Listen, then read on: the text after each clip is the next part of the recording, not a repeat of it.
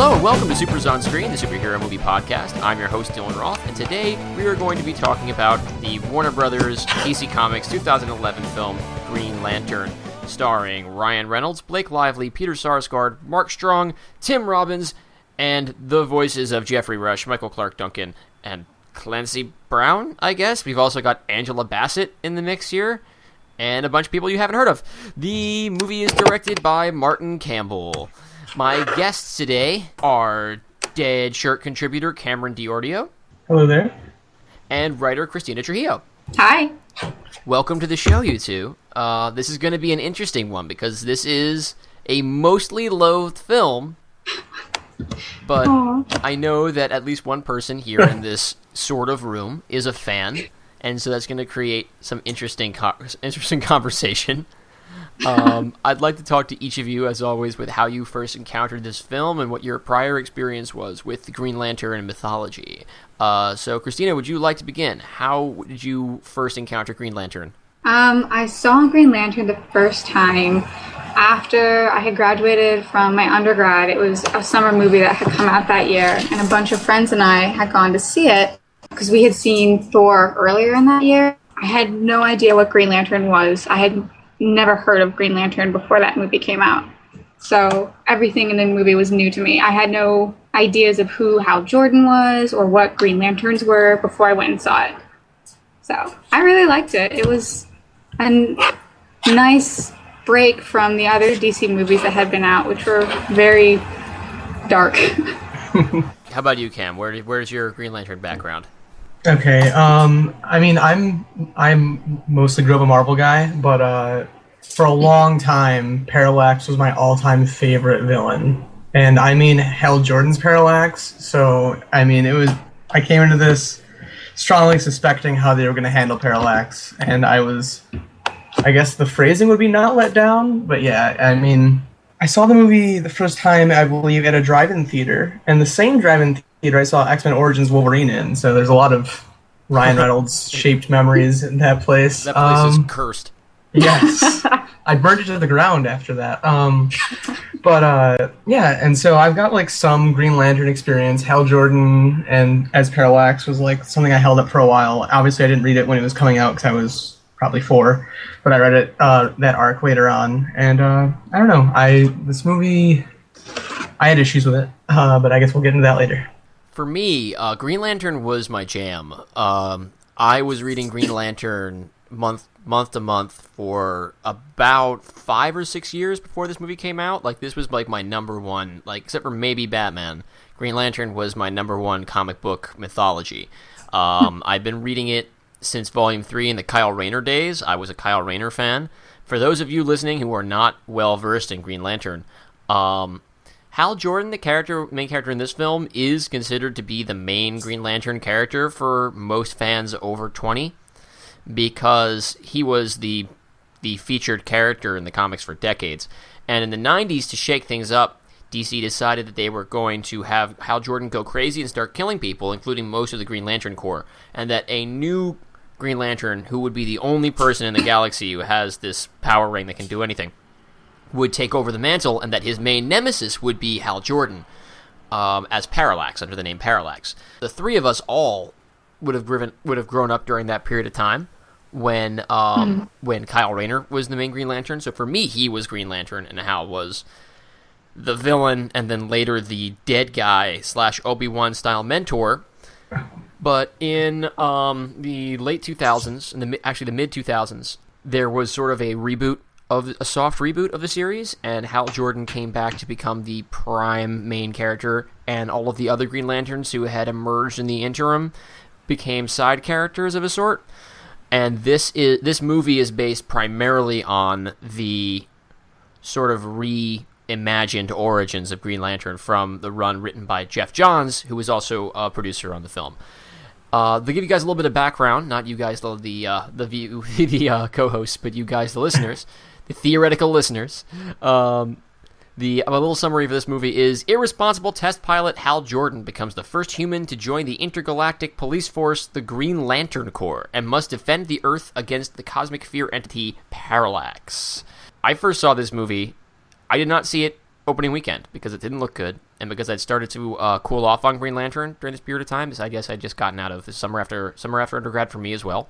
I actually forced some friends to see it with me who had seen it already and had already suffered this film, but they knew that I loved Green Lantern in the comics, and I talked them into going with me, and no one walked out of that happy. They were all pissed at me. I was kind of mad at them for letting me do it. This movie is such an anomaly because, to me, this was Warner Brothers trying to make a Marvel movie. Because this was Green Lantern and Iron Man have often been considered to be sort of on the same level with one another. Iron Man on the Marvel side, Green Lantern on the DC side, and it's funny that we did Iron Man on the show last week, so I just watched it, and I'm watching this movie, and I'm thinking, man, they really wanted to make Iron Man, and they tried to do everything, quote, right, end quote, trying to make things the way Marvel would do it. They put comic book people in charge of the production and the writing of the movie. Jeff Johns, who's the chief creative officer for DC, was a heavy creative hand in this film.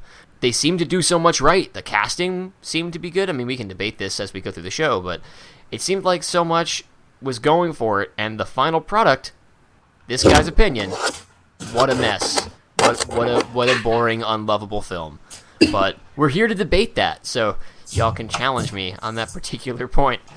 Well, I really like that they totally nailed Hal Jordan being a giant dick for, almost all the time. And I'm not saying that, as a slight against the movie. That's a positive for the movie, because that is who Hal Jordan is to me. And also, it would be a great job at seeding a start of darkness for if they had the real Parallax, but whatever. Since we're talking, I just want to, because we're already talking about this, I want to give the background to the audience, because we're already starting to talk about this particular controversy. Parallax is the name that, in the 90s, Hal Jordan took on when he went crazy, absorbed all the power of the Green Lanterns, and tried to rewrite time and space so that there wouldn't be any bad stuff anymore. Which sounds nice until you realize that he has to kill everyone to do it and remake the universe. When the reboot happened in, I think, 2005, 2006, Parallax became a different character, a weird yellow space energy bug that lived inside of Hal Jordan's soul and corrupted him so that ultimately he wouldn't be responsible for all the people he killed and he could be a superhero again. And then Parallax became a separate character that Hal would have to fight, and there's this deep history between the two of them because one of them used to live inside the other. So it's this little get-out-of-character development free card that lives inside of Hal Jordan for a while. By now, I don't even know if it's still part of the story after New 52 or if they've overwritten that whole thing. I don't know. I haven't really been keeping up with all the Green Lantern Splinter books, although I've heard some of them have been pretty good.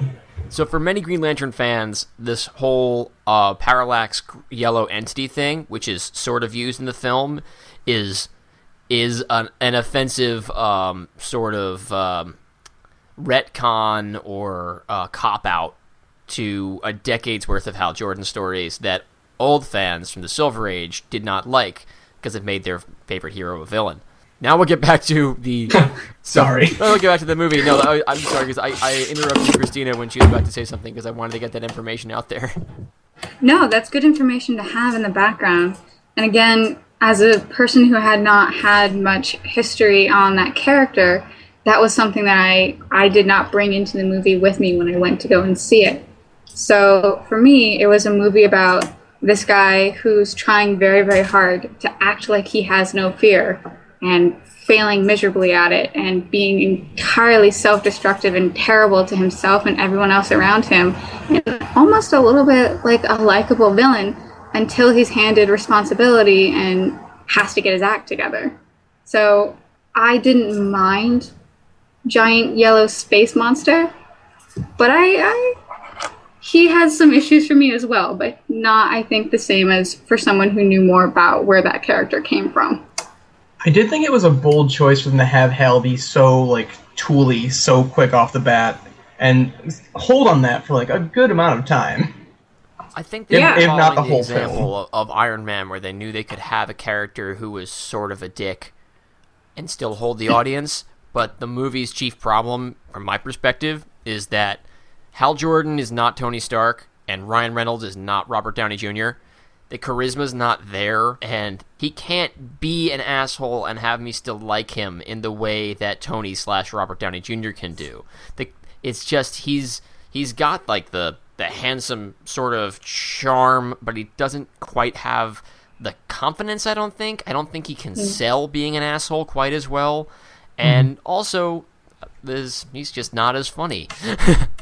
Well, it's also, if we're looking at those two characters, not necessarily the two actors, but the two characters, Tony Stark is brilliant, and Tony Stark knows he's brilliant. So whether he's being a jerk in a situation or not, he still knows he's most likely the smartest guy in the room.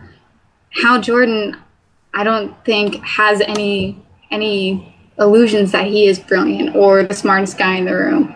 I think he comes into a situation feeling, at least based on this movie, the movie character of Hal Jordan will come into a situation feeling like, I can be the flashiest person in this room. I can make the best or the biggest impression, but that might not always be a positive impression. And I don't think it was for a large portion of the movie.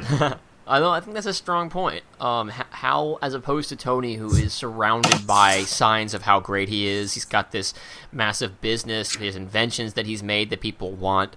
Hal basically has the following going for him. He's really good looking, and he can fly a plane, we're told. The one time we see him in a cockpit in this film, he crashes the plane. So hey, he successfully used his partner as a decoy, so there's that going for him. He gets her shot out of the sky. Like, it's a test, so it's not real. No one's actually injured. But he essentially got her shot out of the sky after breaking the rules of engagement, which just, you don't do that. You really, really don't do that. You especially don't do that when your actual job you're being paid to do is to sell these drones to the military and to show how great they are, but he's such a dick that he has to prove that he's better than the product they're trying to sell, even at the potential cost of everybody's jobs. Yeah, he's an adrenaline junkie, and it's not about doing your job well, it's about doing your job in as spectacular a fashion that you can, even if that means you're going to crash and burn, which for most of the movie, that is what his life means. I mean, he almost gets himself killed driving to his nephew's birthday party because he's not watching the road. What a guy. He's not a very happy man. It does seem like we get to know him more as the film goes on. We get to see how more and more of his confidence is bullshit. He talks like he's fearless, but like any human being, he's not truly fearless. Which ends up being, I guess, part of the point of the film, is that he has to learn to overcome fear. But he also has he's got this problem where anytime that he doubts himself vocally to people, until the very end when Carol says, no, you can do this, he'll ask, hey, am I irresponsible? And people will say yes, and they'll laugh, and they'll confirm his flaws to him constantly. His support system is a very honest one, but maybe and that may be what he needs in the long run. But like with Iron Man, where he has all of these confirmation that he's great, at every turn, everyone's willing to tell Hal what an asshole he is, and it takes him a long time to really catch up to it. Yeah, especially the Green Lanterns are willing to tell him how much of an asshole he is. Like, they spend how long in a montage just beating the crap out of him? Not nearly long enough for my taste. Boom, roasted. It was kind of like a welcome relief when that actually came, because the entire time we're with him on Earth, we as the audience see him continually mess up, and we see the people around him continually tell him, like, you're not doing a good job, you are irresponsible, you're not being the person that you want to be or that you're projecting that you are. And it doesn't really sink into him until aliens tell him that. Like, something other than an earthly being needs to tell him he needs to shape up before he can actually do it. Hal is very accepting of all the weird otherworldly stuff that happens around him. When he first finds the dying Abin Sur on the beach, before he doesn't hesitate. It speaks to his selflessness, and it speaks to that he does want to help him. But he finds a purple alien crash landed in a weird spaceship, and he doesn't really even take a minute until after Abbott is clearly dead to think, hey, I just found a purple alien in a spaceship. He is thinking, there's a person here that needs my help. Let me see what I can do for him. And that is maybe the first moment in the film not involving a precocious child where we see him be a little bit selfless. And that is definitely a good seed for his heroism. Sorry, Christina, I cut you off. No. I agree with you. That is a good seed for his heroism. And it's something that comes up again when they're at that cocktail party. And I believe his name is Hector, the doctor, who gets infected by Parallax. So Hector's at that point very much in creepy mode. Like, anybody watching it understands that he's should be setting off stranger danger warnings in your mind. And even still, when he's getting picked on by his father, Hal tries very hard to give him some of the spotlight as well and make him seem happy and proud about what he's done. And for all intents and purposes, he only vaguely knows who Hector is. He knows Hector's father, but not really Hector. It seems as if there's some backstory there between those three characters, between Hector, Carol, and Hal. Like, they've known each other a little. In the comics, Hector and Carol used to date, and then they broke up when she dated Hal for a while. And then all this crazy stuff happened. But here, it does seem like more like maybe they all grew up around the base together, but like they're not super close friends. Or he was like the nerd who they would see and say hi to, but not really hang out with. Like, he's definitely got a chip on his shoulder about not being one of them. Mm-hmm. Even though none of them they're not outwardly abusive to him. Yeah. No. His father maybe a little. Oh, his father for sure. His father definitely. Senator Hammond is ably played by Tim Robbins, one of the easiest to hate actors in Hollywood. Maybe that's just me. He just sweats asshole to me, and it's very easy for me to see him as a douchebag and to dislike him. Not that he deserves what ultimately happens to him in the film, but yeah, that was kind of a bad end for him. That scene in particular, Carol taking a moment to recognize who Hector is, Hal coming up and talking to them afterwards, the Senator Hammond just being so unkind in front of this whole group of people. I feel like it gave a good background about who these characters were outside of just the persona that we had seen so far. Like, it's the first time that we see that Carol is not only very good at her job, but she's also a nice person. And Hal is kind of a jerk, but he's not terrible, you know? Even Hector I feel bad for. Let's talk a little about Hector, because he's a character I can't ever really decide how I feel about if he's really to what degree he's a victim here and how much he just victimizes himself. The one thing that I am sure about for this character is that Peter Sarsgaard is really, really trying with this part, and I think he really wants to give like a Heath Ledger as the Joker scale performance in this movie. He is selling his role better than anybody is. I mean, the material he has just isn't quite as strong, and the people he's working with don't have his chops. And so he'll be acting, and he'll seem like he's an entirely other movie. Yeah, I think that one of the main problems is that he doesn't really have that much agency throughout the film. Like, he kind of accidentally stumbles upon Parallax, and then suddenly he just falls into the trope of angry nerd gets back at his dad. So, I don't know. I feel like there's definitely a chance for him to have some sort of depth, but I think it's missed, at least in my book.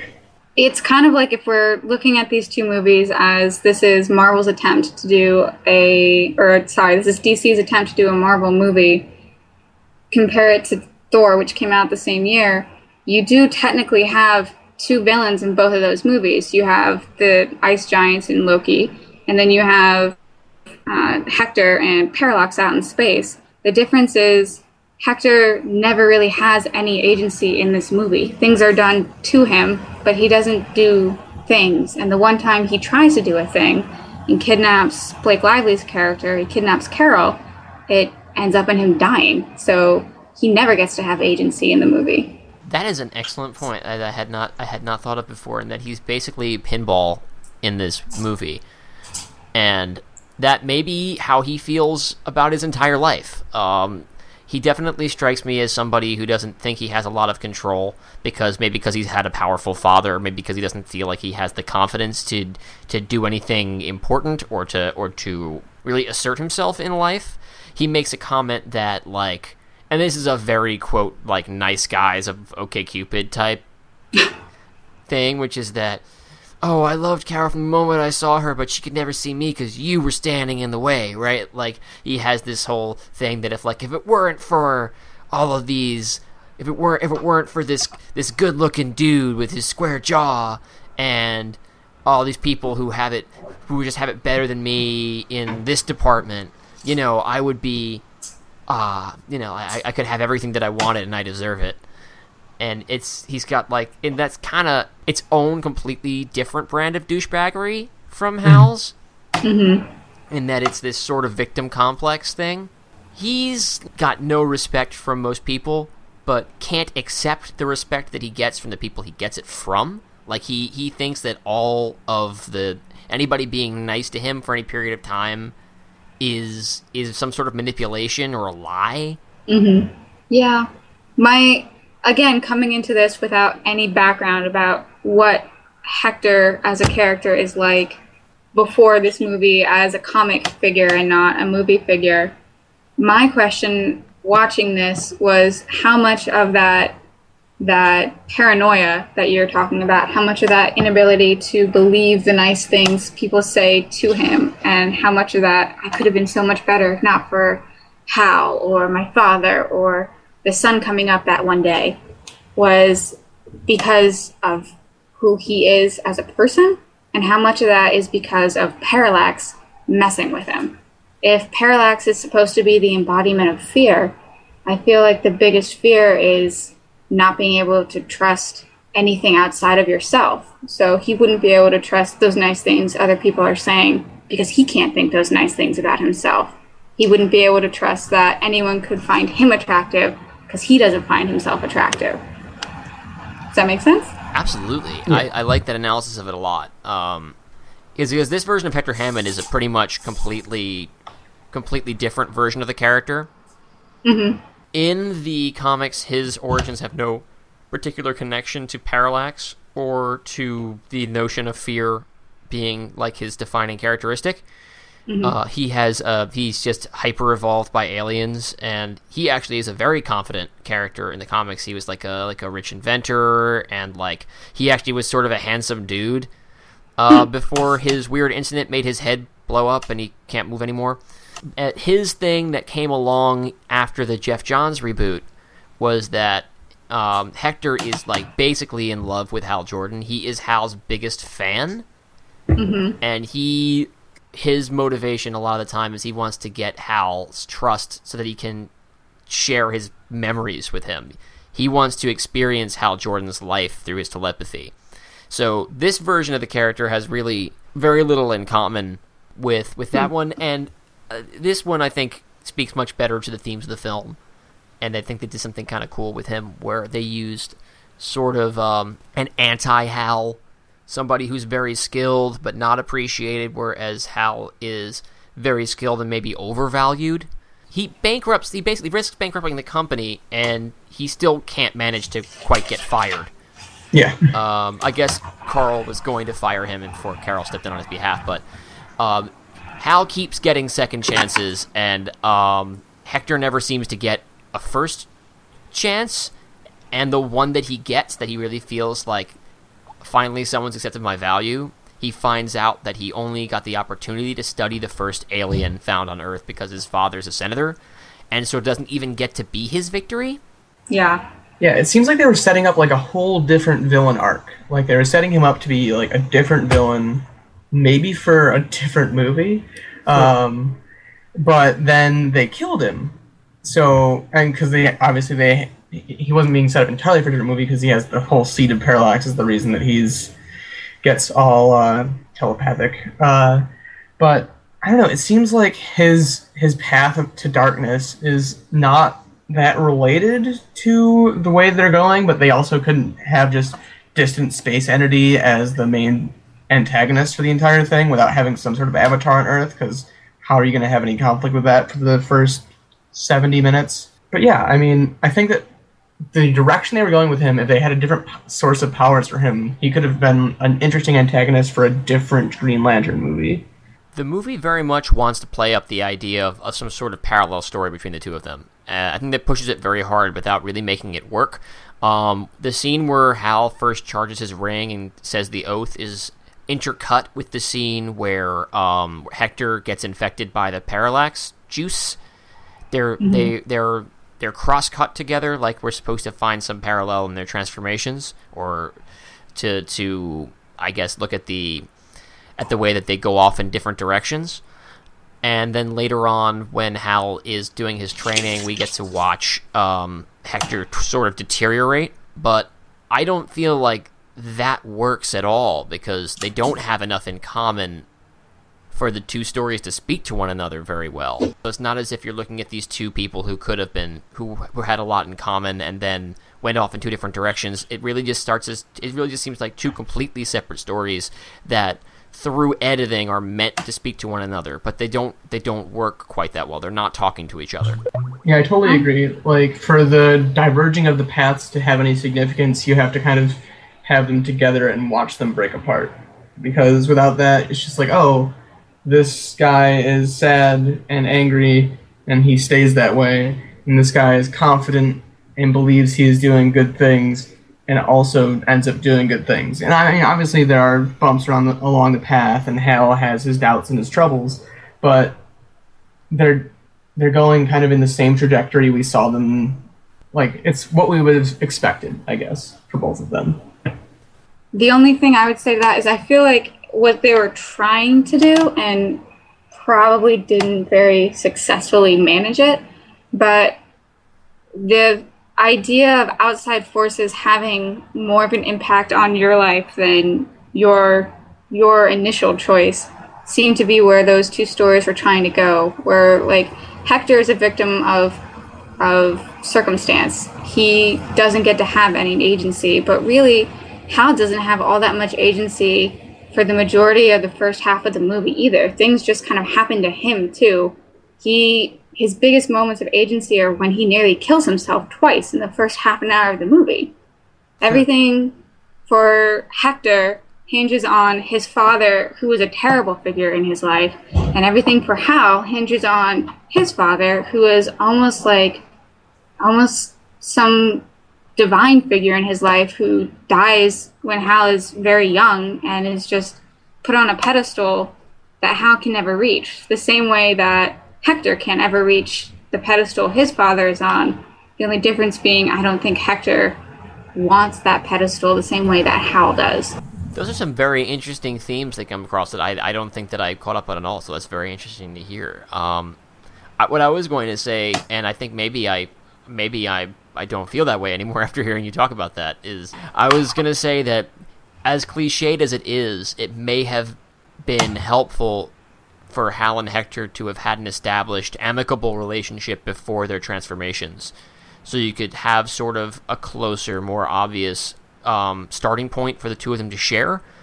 But now that you've dug into it for us, Christina, it really does seem like they have a lot more in common than it seems on face value, and that the parallels to their story are actually more strong than I had given the movie credit for. So that's very interesting. Well, I feel happy now.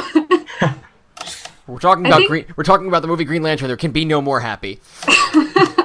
I think really the biggest problem with this movie is it had characters with the same name and the same basic backgrounds as characters that already existed in the world, and just changed them a lot.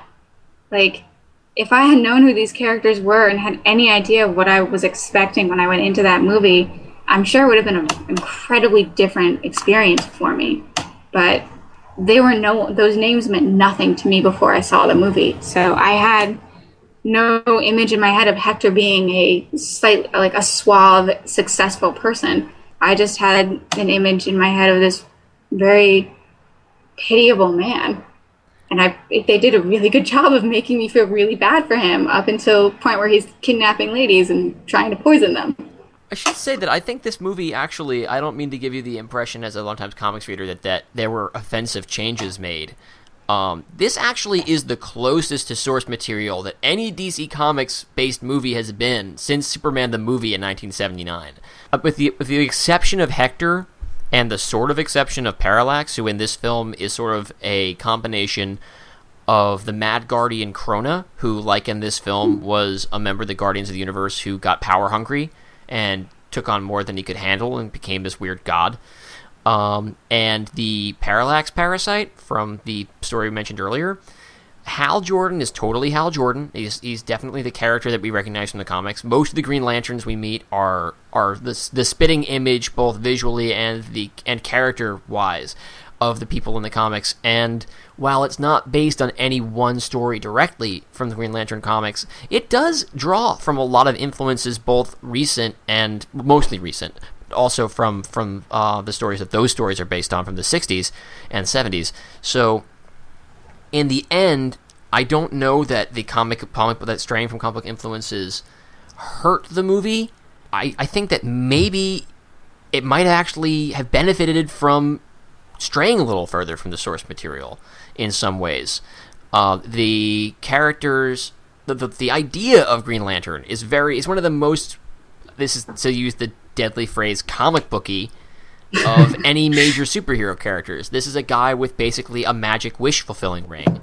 That and then what makes it interesting is the visual element of what you can do with it on the comics page. And I don't think that looked good or seemed really believable in the world of the film. I will give the movie credit on this point. Hal makes things that aren't fists or nets, and I gotta say that's a vast improvement over most Green Lantern stuff I've read. But yeah, I mean, is this the part where we talk about the CGI? Let's do it. Let's jump into it. So, can I just say off the bat that Hal Jordan's eyeballs terrify me when he has the Green Lantern mask on? Which, by the way, couldn't they have just paid 99 cents for a domino mask and just, like, make it glue that to his face instead of... I don't know. But, like... Yeah, I mean, it's kind of hard to judge CGI because things move so fast, so everything just seems like such garbage 1 year later, even. But, I don't know, I feel like it was relied on heavily, which I guess you'd kind of have to in a Green Lantern movie, but I just don't think, even for its time, it was that great. This movie came out the same year as Thor, has a lot of stuff in common with Thor. It has the Earth plot and the space plot, and it has aliens and it has normal people, and it juxtaposes those two things against each other. Those movies made at the same time. Thor looks great. Thor still looks great. Yeah. Green Lantern looks like a weird video game with live-action cutscenes. Thor also somehow snagged Kenneth Branagh, though, so good for them. But yeah, Christina, you were talking. Sorry. No, I'm just agreeing hardcore. That is the one aspect that I cannot find a thing to try and counter that argument with, because I agree. Like, no. They're not very good.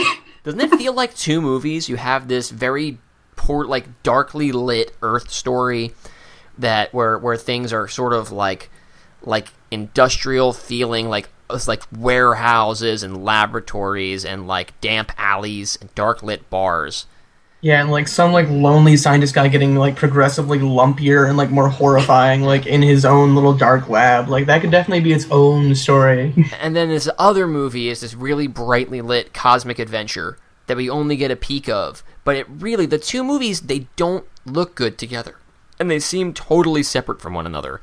And maybe that's a result of the fact that one of them was shot on Earth and the other was shot in green screen land, 100%. And the world of the Earth type parts, the Coast City parts of the movie, feel. I was watching this on my computer monitor and I could not see a damn thing.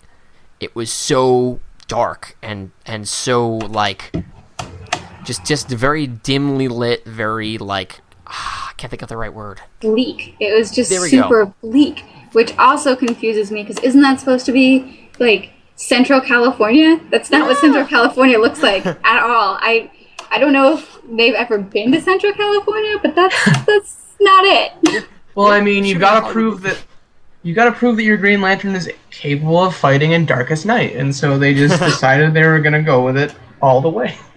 They should have gone a little bit more like Northern California. There should have been some redwoods or something then. Little more Brightest Day for you. Yeah. What's just baffling about that is like, this director Martin Campbell. He doesn't have like an amazing reputation as a director, but he did make one of my favorite movies ever, which is Casino Royale. Really? This is the same guy? He directed Casino Royale. He also directed GoldenEye, which is another big favorite James Bond movie. Yeah. But those are both, for the James Bond series at least, pretty like gritty, down to earth action movies that are heavy on the Casino Royale is very heavy on the character drama, and it's not fanciful at all. When they need to like refresh the James Bond series, like they brought Martin Campbell on after Die Another Day, which is the computer generated mess of a goofy Bond movie that everybody hates, and they said, we're starting again with a new Bond, and we need to show them that we can get down to earth and do dark light and do scenes in black and white and have no gadgets or really do things in a very different, more just sort of spy thriller way rather than a major big adventure. They called Martin Campbell, and he made Casino Royale, and Casino Royale does manage to be fun and does manage to be realistic at the same time, and has great character work and great visuals, but there's nothing in that movie or in GoldenEye or he also did 2 Zorro movies that I think I might cover here on the show because Zorro is sort of superhero. Definitely. No Zorro, no Batman. Absolutely. Yup. Those movies have nothing in common with this movie. This was trying to be this was half space adventure, and Yeah. it doesn't feel right. It just It's almost to the point where it feels like someone was like, "Hey, Marty, like we love what you're doing, but we need more comic book." And he's like, "How much comic book do you want?" And they were like, "All of it." And then he did that for half the movie. I can see the reason for wanting to visually make Earth look so much less exciting than space. If our main character is a man who spent the majority of his life trying to be above the Earth, and now he gets to actually be like beyond the Earth.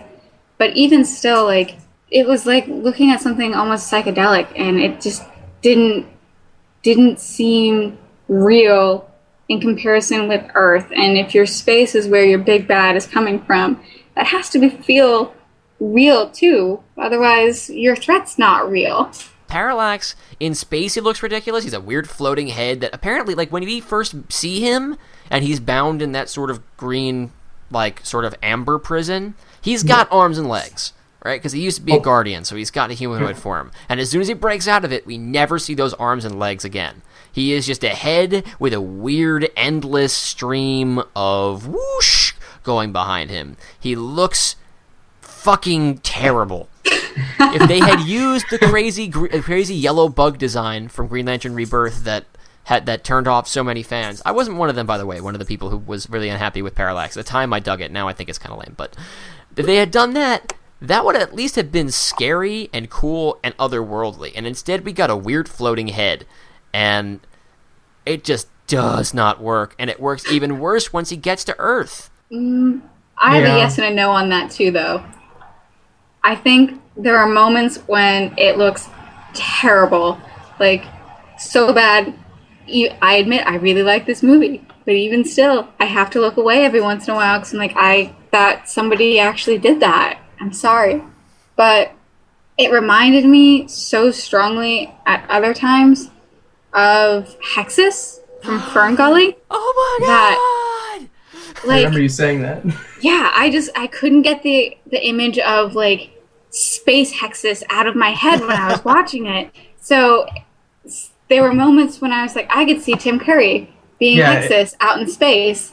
Can we get a reboot with Tim Curry? That would have made this movie so much better. Like, this movie could really have used a little bit of hamminess because the concept of the movie is so weird and like so like magical and otherworldly. The fact that it didn't have any moments aside from like Hal being like, "You're a fish person," There's no whimsy. And the mask moment. And the mask moment, but there's not a lot of whimsy to the movie. And if you had just a little bit more of it, even just Tim Curry is the voice of Parallax.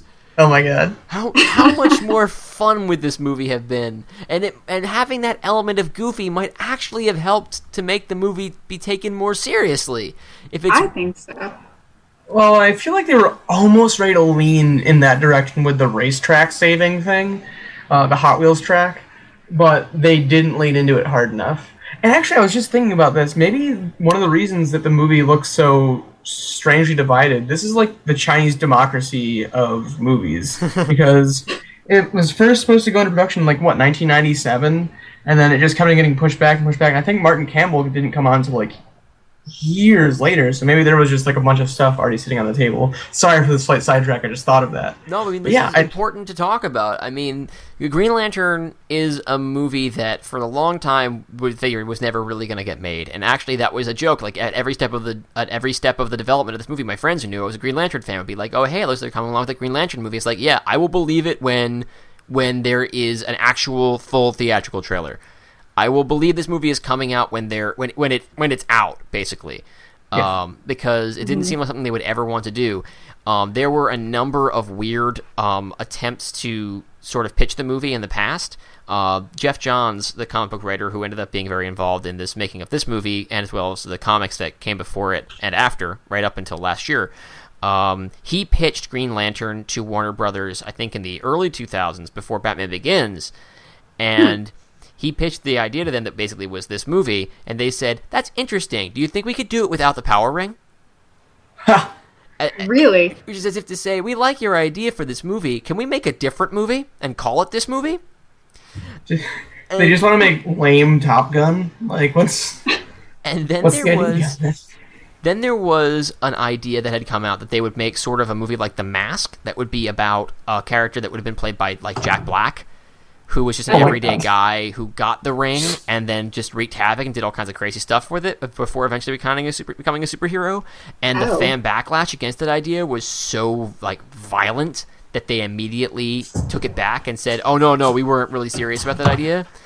And now I really wish we had gotten that movie. Not because this movie is so unsatisfying, although for me it is, because that now sounds like a really fun movie, and I think that just because it's not like the comics isn't necessarily a reason to not make it. And because it would have been more like my favorite Green Lantern, Kyle Rayner, who is a graphic artist and kind of that doesn't really have any type of discipline whatsoever. I mean, even Hal Jordan here is not a disciplined character, but in the comics, at least he was in the Air Force. He got discharged for punching a dude, but he's got a certain sort of mentality that you would expect from maybe a cocky pilot, whereas Kyle Rayner is just a guy. He is in his own description a manga nut with a power ring, and where Hal Jordan would make a fist or a plane or a gun, Kyle Rayner would make a giant robot dinosaur with his own logo on it and then tromp through town. And that is a much more fun movie to me. That would be a more fun movie, but I think this was DC's dipping its toe in the pool of fun, and they were like, "Oh no, that was actually not what we wanted. We're sorry. We take it back. And here's another Batman." And thanks to the failure of this movie financially, they will never try this again.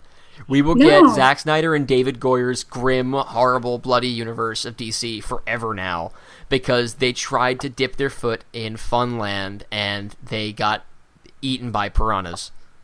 I mean, it's like when you go swimming in a really cold pool. If you just dip your foot in it, it's not going to be fun. You have to just jump in you just have to jump in. They just need to jump in and make a fun movie. They should make a Nightwing movie is what I'm getting at. I would love to see a Nightwing movie. I would kill for a Nightwing movie. I can't imagine a better DC movie that I would want right now. I'm trying to think. That's one they might even make, too. Yeah. Because they can put Batman in the trailer, so... Joseph Gordon-Levitt, anyone? I've heard that they wanted to have Adam Driver play Nightwing in Batman vs. Superman. I don't know who that is. I'm going to Google. I don't think he's pretty enough to play Nightwing. I mean, there are very few people who are pretty enough to play Nightwing, if we're going to be honest. One of them is a Winter Soldier, so he can't do it. Oh, yeah, Sebastian Stan could have done the job. But there were other attempts to make Green Lantern as well, and there were people who wanted to make a Green Lantern starring Jon Stewart, which is another Green Lantern character, not related to the Daily Show host. That would have been cool because first of all, there's presently I think 2 movies starring where a black superhero is the main role. One of them is Hancock, which is an original character and a movie that a lot of people don't like, and the other one is Steel, starring Shaquille O'Neal. Oh, you have the Blade movies too, but it would have been cool. And also Jon Stewart's a really cool, very different character, and then he was a Marine and an architect. And he has an entirely different sort of state of mind when it comes to being Green Lantern, because unlike Hal, who's not disciplined at all, Jon Stewart, at least his recent interpretations, is very disciplined. Yeah. And I would love to see Idris Elba as Jon Stewart. Listen, we'd like to see him play everything. Yeah. He's an amazing actor. Although, who I'd love to see play Guy Gardner is Patrick Warburton. That's what I want. Oh my god. Okay. He's too old now. But based on his performance as the Tick, he could have made a great Guy Gardner. I know. I actually think somebody louder than him, though. Maybe, yeah, probably. Oh, God, I'll think about this. But what were we talking about? The different lanterns. Okay, I wasn't too far off. I wanted to see one with... if this movie had gone on, if this had been a success and they would have made more, we probably would have been introduced to another Green Lantern each film. We probably would have seen Jon Stewart in the next movie, and we probably would have eventually gotten Kyle Rayner, or maybe even, but probably not, Jenny Lynn Hayden. They were definitely setting up sequels, it looked like. I mean, you got the Sinestro making the yellow power ring at the very end, so they're clearly trying to start something up, but unfortunately... Let's talk about Sinestro. Purple Mark Strong. Mark Strong plays Sinestro, and for my money, that's one of the best pieces of superhero movie casting ever. Yes. And what a waste. He's perfect. He is perfect as Sinestro. He's a little bit scary, but he's also got like this captainly kind of thing to him, where he's like this leader, and he's very magnetic. He sells to me somebody who's utilitarian and who thinks of himself as a big hero. Mm-hmm. And we don't get to see him do anything shitty in this movie until the tacked on, completely throwing away his character arc from the movie post-credits scene. Yeah. But Sinestro is the finest Green Lantern. Everyone admires him. He's great. We don't see much of it in this movie, although we can see shades of this sort of brutal character in him. In the comics, in the background, he essentially uses his power ring eventually to become a fascist ruler of his planet. Yeah, like, not to be the guy who gets angry about everything that ever happens to a Green Lantern villain in the movies, but oh my god, Sinestro's fall arc would have been so great to see, and instead they in trying to set up a sequel, they ruined that sequel by having him forge the yellow ring, like, right then and there. I had hoped that if they made a sequel, that they would put that scene that happens after the credits, where Sinestro, after having his faith in willpower and the core reaffirmed and vocalizing that reaffirmation to Hal Jordan and basically saying, thank you, now I know how great it is that we didn't resort to using a yellow ring and harness and giving in to fear and doing all this horrible stuff. He then decides, oh, fuck it. I'll put it on. Yeah. I'll become the bad guy. Do you want to handle the description of the fall of Sinestro, so in case our listeners don't know? Sinestro was maybe the best Green Lantern before Hal Jordan came up and became everyone's favorite. He had his ring stripped from him when the Guardians, who are much more benevolent in the comics, at least classically, than they are here, where they kind of don't give a shit about anybody. They said, hey, you really can't use the ring to rule people. You're just supposed to protect them. And he's like, I am protecting them. Look how safe everybody is. And they're all terrified. And so they take his ring away, but then he's offered a new ring. A ring that, through years and years of retcons, is powered by fear. And his ability to induce it in others. And he then builds his own corps, which he names after himself, the Sinestro Corps, of people wielding yellow rings, basically trying to bring order to the universe at the cost of all humanity, of just being, of ruling through fear, because he knows that is what will ultimately bring order. But nobody wants to live that way, so he rules with an iron fist, and he makes war with the Green Lanterns, and he becomes their greatest enemy when he was once their brightest star. But so basically, this guy has decided that for the greater good, he must be the greater evil. Sort of. He even takes that like really far, and one of the he realized, and we discover that one of the reasons why he's making war against the Green Lanterns is to make the Green Lanterns stronger. I love the face heel turn. That's my thing. Face heel turn? When you have a good character and they go so bad. It's a wrestling term, and you can read all about wrestling terms like that on Deadshirt.net's bi-weekly column In This Very Ring by Dominic Griffin. The incomparable Dominic Griffin. So go to Deadshirt.net, look for In This Very Ring, and in the very first installment of that column, you will learn about the face heel turn. Synergy, guys. So, a couple more things that I would want to talk about in this movie. We haven't talked about Carol at all. The movie didn't really burn.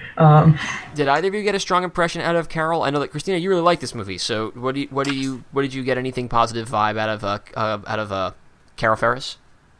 There's some really good aspects of Carol, and there's some kind of problematic aspects of Carol. I really appreciate the fact that they have her on equal footing with Hal. She's just as good a flyer. She's just as competent in her. She's probably more competent at her job than he is, to be honest, because she's not blowing up planes on accident. She's intelligent. She's poised. She is still allowed to be a woman. So I appreciate all those things. I appreciate a lot that in that scene where the helicopter is crashing and going to hit all these people at that cocktail party, the first person who reacts in an intelligent way that's going to try and help everybody else is Carol. We cut from the helicopter falling to Carol on her cell phone calling in backup to try and get a rescue crew, and I think she's asking for a rescue crew and an ambulance because the chopper is going to fall on people, and everybody else just stands around screaming. So I appreciate that they give her the bravery and the intelligence that a woman in her position, anyone in her position, would have to be able to be a pilot the way that she is. You would have to be able to make that kind of a quick decision.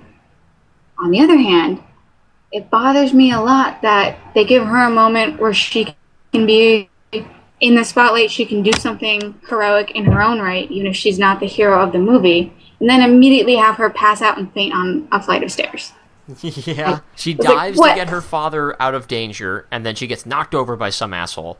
So we see her; she's trying to do the heroic thing because she's that kind of person. She would do it, and she gets knocked down, and then basically passes out. Yeah, she's just like, oh, I'm on the floor. I might as well sit here. Oh no, the chopper is still falling. Oops. Well, you have to have a scene in your superhero movie where the superhero picks up an unconscious woman, right? That's the rules. Apparently. It has to be in all of them. It is written down somewhere, I'm sure. This is the 11th episode of a podcast where I talk about superhero movies, and I'm telling you, it's a universal law. I'm trying to think. Yeah, I got nothing. She does get the mask line we talked about earlier, which is, for my money, perhaps my favorite meta line in the history of superhero movies. You think I can't recognize you because I can't see your cheekbones? I've seen you naked. Yeah. Good on you. Yeah, I mean, she's presented to us as a very competent person, and I appreciate that. And I appreciate that even within the context of the movie, the fact that she's not a prop, but she is a figure who gets to make a choice is something that's actually vocalized. Hal and Hector have, admittedly it's a conversation over her unconscious floating body, which is another problematic thing, but their whole conversation is about the fact that neither one of them gets to, quote unquote, get the girl. She gets to decide. And I appreciate, despite the fact that, again, she's an unconscious floating body at that point, at least the characters within the movie acknowledge the fact that she has agency, even if that particular scene is working to disprove that. Carol is also sort of Hal's boss, too, which adds another layer to it. She's going to be taking over the company, and she already outranks Hal, and is perfectly comfortable superseding the sitting CEO's firing. Yeah. After Hal is justly fired, Carol unfires him in about half a second. She's taking over. This is her business, and so she's going to have the last word. And nobody other than Hal, when he's a dick, really ever challenges her on a decision about anything. That's kind of cool. Yeah. She's got authority. Yeah. Yeah. And I do think that, I didn't even think about it that way, but that does kind of lend a little bit of extra credence to their relationship in the movie. The fact that they would kind of have a thing for each other, because she kind of instills all this fear in other people, not to come back to fear. And everyone's kind of just automatically deferential to her because of her position, because of her father, and because of everything. And Hal isn't. And that's probably one of the main attractors for her with him, even though it can be really infuriating too, I'm sure. There are other characters in this movie, and there are actually a decent number of characters who just don't get a lot of screen time. Amanda Waller, played by Angela Bassett in this movie, and I mean that's fine casting, but there is only one Amanda Waller, and that's CCH Pounder. Yeah, I don't like when Amanda Waller is anything less than, like, I don't know, 38-inch waist. Yeah. I just like wall-sized Amanda Waller. I enjoy that as a thing. And she's mercifully not killed off. It looked like she's going to be, but they have to set her up for future movies to not make. Yeah. No, I was going to be really upset if they killed her off. But no, I liked Amanda Waller. I'm looking at her name, the actress's name. But no, I like Amanda Waller in this movie a lot. But again, I didn't know who she was. I was very new to DC at this point. Pretty much all that I knew of DC was Batman. So I didn't know who Amanda Waller was as a figure before this movie. This movie was my introduction to her, and she comes across as a very competent, very driven person who we don't get any context outside of aliens crash land on Earth and they call me for her character, but she handles that situation as best you can, as best as any person could, if they don't have a little magic green ring. Well, I guess we got Tom Kumaku, who doesn't really matter in the movie. He's the best friend character who gets the bad jokes. The bad jokes that are so bad that even Green Lantern can't say them. Because I have this in my notes, and I just want to make sure I don't neglect to say this. Hal is not smooth. Hal says things like he has all of like the Hal, whatever sort of reputation he has. I mean, we're given the idea that he gets around a lot. He is getting by entirely on his looks, because he says things like, "You look pretty." Yeah, I like the poet you are not, sir. I think that touches on what we were talking about earlier about how he's not Robert Downey Jr., about how Ryan Reynolds gets by and, like, his charm is an awkward one. That is his thing. And so it doesn't really work well when you're trying to be an awkward asshole, because then you just seem like an awkward asshole. But I don't know, I like when he's being awkward and unsmooth. And I apologize that I've interrupted your point, because I am awkward and unsmooth. There's a lot we could talk about, you and I, Cam, about being awkward and unsmooth. But you can't have it both. I feel like you can't have all of these things work for you. You can't have it that that people treat him like he's smooth to a degree, but I guess not. Ignore me. We'll cut this out. I kind of see what you're saying, though, where, like, people are like, "Oh, you're so smooth, Hal. You're so good with the ladies," and he's just like, and then somehow just someone ends up in his bed. And, like, I don't know. He says things like hey, it looks nice, and like, no, I was talking about your dress kind of thing. It's like, everything that you say that's supposed to be charming is horribly cliche and lame, and if you weren't built like Ryan Reynolds, no one would talk to you. Yeah, that's something I would say, but with an obvious, like, I don't mean it, like, this is clearly cheesy. Like, that's not smooth. You were talking? I definitely agree. It's not smooth at all. To be honest, though, or I guess not to be honest, but to be fair, the only person who kind of insinuates that he is a smooth operator is Hector, but we do see him waking up in the first 2 seconds of the movie. Well, I mean, not 2 seconds. 2 seconds on Earth. waking up in bed next to a naked, beautiful woman. But I think Hal's awkwardness is part of what is supposed to let us know that he is not the cocky, confident, fearless individual that he's trying to present himself as. He's very obviously full of fear because he can't even get the words out of his mouth to say that you look nice tonight. But I would argue that the idea of him having a well-constructed facade of being cocky and all that jazz would include a certain level of smoothness, so that way we could actually have it juxtaposed with how he's totally awkward around Blake Lively's character Carol, and that would be an interesting thing. But I think that I get what Dylan's getting at, where the idea of we can't treat him as someone with a facade of perfection and cockiness and self-assuredness while he's still outwardly and unabashedly awkward, if that makes sense. I'm kind of coming around to this now, though. I'm kind of coming around to Christina on this now, where it's the idea I see how it is that he's actually... I just want to undercut everything you say, Cam, because I have a good time doing it. Oh, we should date. I think maybe that sort of thing is what makes him unique from a character like Tony Stark. He's not nearly as smooth as he thinks he is, whereas Tony Stark is 100% as smooth as they think he is. Yeah. And he has to sort of, maybe he does skate by on his looks, and he wants to have the cleverness that people expect to come with this sort of cool guy persona, but he doesn't have it, and that maybe goes into his sort of put on the fearless, completely cocky facade that we know isn't true, because we get there in the movie that we know that he's not really 100% that guy.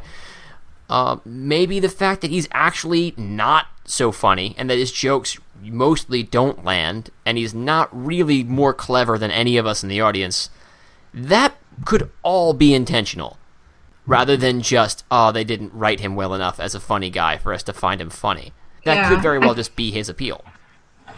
Yeah, I think part of the problem, I think that is meant to be part of his appeal. I think part of the flaw in their execution of it is we only see him interact with two women who are not family members, and one of them is Carol, and the other woman has no lines. She just sits up in a bed. So we don't know if he's... I mean, the line that he says, there's water in the tap. Like, that's awkward. That's not smooth. But we don't know if that's the entirety of how he's interacted with this woman, or if that other woman did find that charming. Like, oh, such a silly man. You know? Like, our only window into how he flirts is when he flirts with Carol, who, again, is his boss, is someone he's dated in the past, is probably somebody he, at least in some ways, feels deferential to. But then, on the other hand, he let her get shot in a dogfight. So, he's kind of like, he doesn't quite know what to do with himself. I guess I see what you're saying there. I mean, I guess my point of view was, if he's worked so hard to construct this facade of fearlessness, then the awkwardness, the outward awkwardness, would be a point against it. But I guess I'm seeing your argument where, yeah, sure, he'd like to not have that outward awkwardness, but I mean, may as well own it, I guess. I want to get some final thoughts from you guys before we call it a night. First, I'd like to throw in a couple of bits of bad science. Good. This is a science fiction movie by a really big stretch of what science fiction is. We're dealing with a basically magic ring. So, physics don't necessarily have to be correct, but I just want to put this out there. Objects with larger mass do not fall faster towards the sun. That is incorrect. It's the same as it would be here on Earth. If you drop two objects, they both fall. With discounting wind resistance and air resistance and other resistance, which would not exist in space to begin with. Gravity's pretty hard, bro. They are going to fall at the same rate. So the ending of this movie is based on bad physics. Also, why the scale of this universe is ridiculous. Tomari, who we didn't even talk about because who cares, voiced by Jeffrey Rush. They did his voice after everything else was shot, so of course none of the performances are going to be dynamic or interesting. Tomar's sector comprises of 80,000 galaxies. Jesus. Galaxies. Yeah. Each Yeah. Green Lantern is responsible for an unimaginable amount of space. How big does a problem have to be for a Green Lantern to get involved? Because there's unbelievable number of planets. The scale, there's a massive amount of space that you have to cover. You don't think maybe they could pick a couple more people? They've got 3,600 Green Lanterns going over a universe that's unfathomably large. And Earth has like 8 of them. No. That would even make sense in this context because you really need more of them. They're horribly understaffed. It's just like wake me up when Saying Darkseid shows up. Like, And yet, when Sinestro's squadron goes to take down Parallax on the edge of the Milky Way galaxy, they are 2 sectors away. So make up your fucking minds. hey, Either 2 each sectors could be pretty far. Either each sector comprises a bunch of galaxies, or a galaxy is split up into a couple of sectors. You cannot do both of those. Maybe dude who's the fish guy whose name I'm forgetting. What's his Tomar. name again? Yes. Maybe he's just really good at his job and they gave him an extra sector. Wait, The I got bonus it. sector. It's like an electoral college kind of thing, like House of Representatives, right? So like maybe his like 80,000 galaxies are like very sparsely populated. There's like 7 planets with 2 guys on them apiece, and like Earth's 7 billion people is super weird, and that's why we get maybe it's like 1 guardian per billion people, billion sentient beings. There, Okay. boom. I said my piece that really frustrated me because it just seems like the job of a Green Lantern is fucking impossible. Because Okay. Yeah, I would give you that. Just Earth could use 12 of these guys, and in the comics they get it, right? But 80,000 galaxies, and Yeah. it's established that they're all pretty densely populated. So, fucking Yeah. stupid. If we're airing grievances, I have one massive issue with this movie. We have a flashback, and there's a 10-year-old child on the runway with fighter planes by himself, and no one is like, we should probably stop this kid as he runs to a burning plane with his dad on fire and about to explode. Nope. He should Still be let him do dead. his thing. Well, we Yeah. have to establish early that no one cares about Hal Jordan. Apparently. Don't stop him before he does something stupid. Just reprimand him after he does it. Yeah. Just wait and see if it looks real cool. Oh. Okay. Yeah. The Hal Jordan story. Anything else we want to say before we call it a night? Let's see. I whined about Parallax. I whined about Sinestro. I think I'm set. Okay, well, where can our listeners find you guys and any work that you guys are doing up on the internet? I was recently published in V23 magazine. The summer 2014 issue of that has 2 of my short stories in it. You can also find some of my work intermittently at deadshirt.net, and you can find me at Twitter at StopGrammarTime. Christina, what's up? I don't have anything that's up on the internet now. Keep you posted on that, but my Twitter is spell Christina, and aside from that, right now, Okay, Christina. By the way, is it spell Christina one word, or is it spell underscore Christina? I can never remember. I believe it's spell underscore Christina. Well, we'll put it in the show notes as well for people to find. Okay. Well, and I want to thank both of you for joining me, and for at least Cam for suffering through this movie with me, and Christina, I'm glad I gave you an opportunity to watch a movie that you like. Thank you. Thanks for having us. And yeah, Yeah. we'll have you guys both back sometime soon here on Supers on Screen. Man, I As hope- for you, listeners, we'll be back next week to talk about DreamWorks' answer to The Incredibles, our very first supervillain movie of our podcast, Megamind. Dun dun dun. So that'll hopefully be a good time. Well, we'll see you next week, and, in brightest day, don't make another one of these movies. Good night. Womp. Supers on Screen is produced by Dylan Roth for Deadshirt.net. Visit Deadshirt.net for reviews and commentary on comics, movies, TV, music, and more. Like us on Facebook or follow us on Twitter at Deadshirt.net. That's DeadShirtDotnet. You can find me, Dylan Roth, on Twitter at DYLANROTH. Our theme music is Become the Night by Big Damn Heroes. Deadshirt.net. consider everything.